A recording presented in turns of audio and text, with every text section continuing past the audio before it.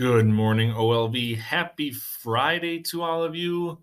It is Mass Day today, so make sure you have a blue school shirt for Mass. If you don't have one, of course, you can come down to the office and borrow one, but please make sure it gets returned.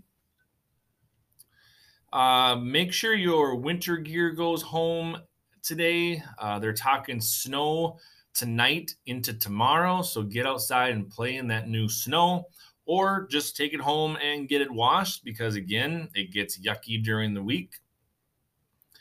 And if you haven't been bringing winter gear, snow pants, boots, hat, gloves, please make sure you ask your mom and dad to pack that. If your snow pants don't fit correctly, ask them to get new ones.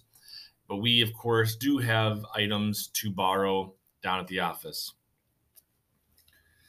We will end our morning announcements with our morning prayer in the name of the Father, and of the Son, and of the Holy Spirit. Amen.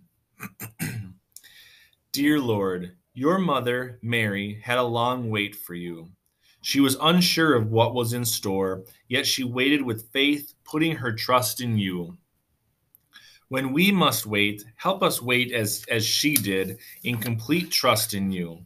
And when our waiting is done, help us accept the outcome with grace, just as Mary did.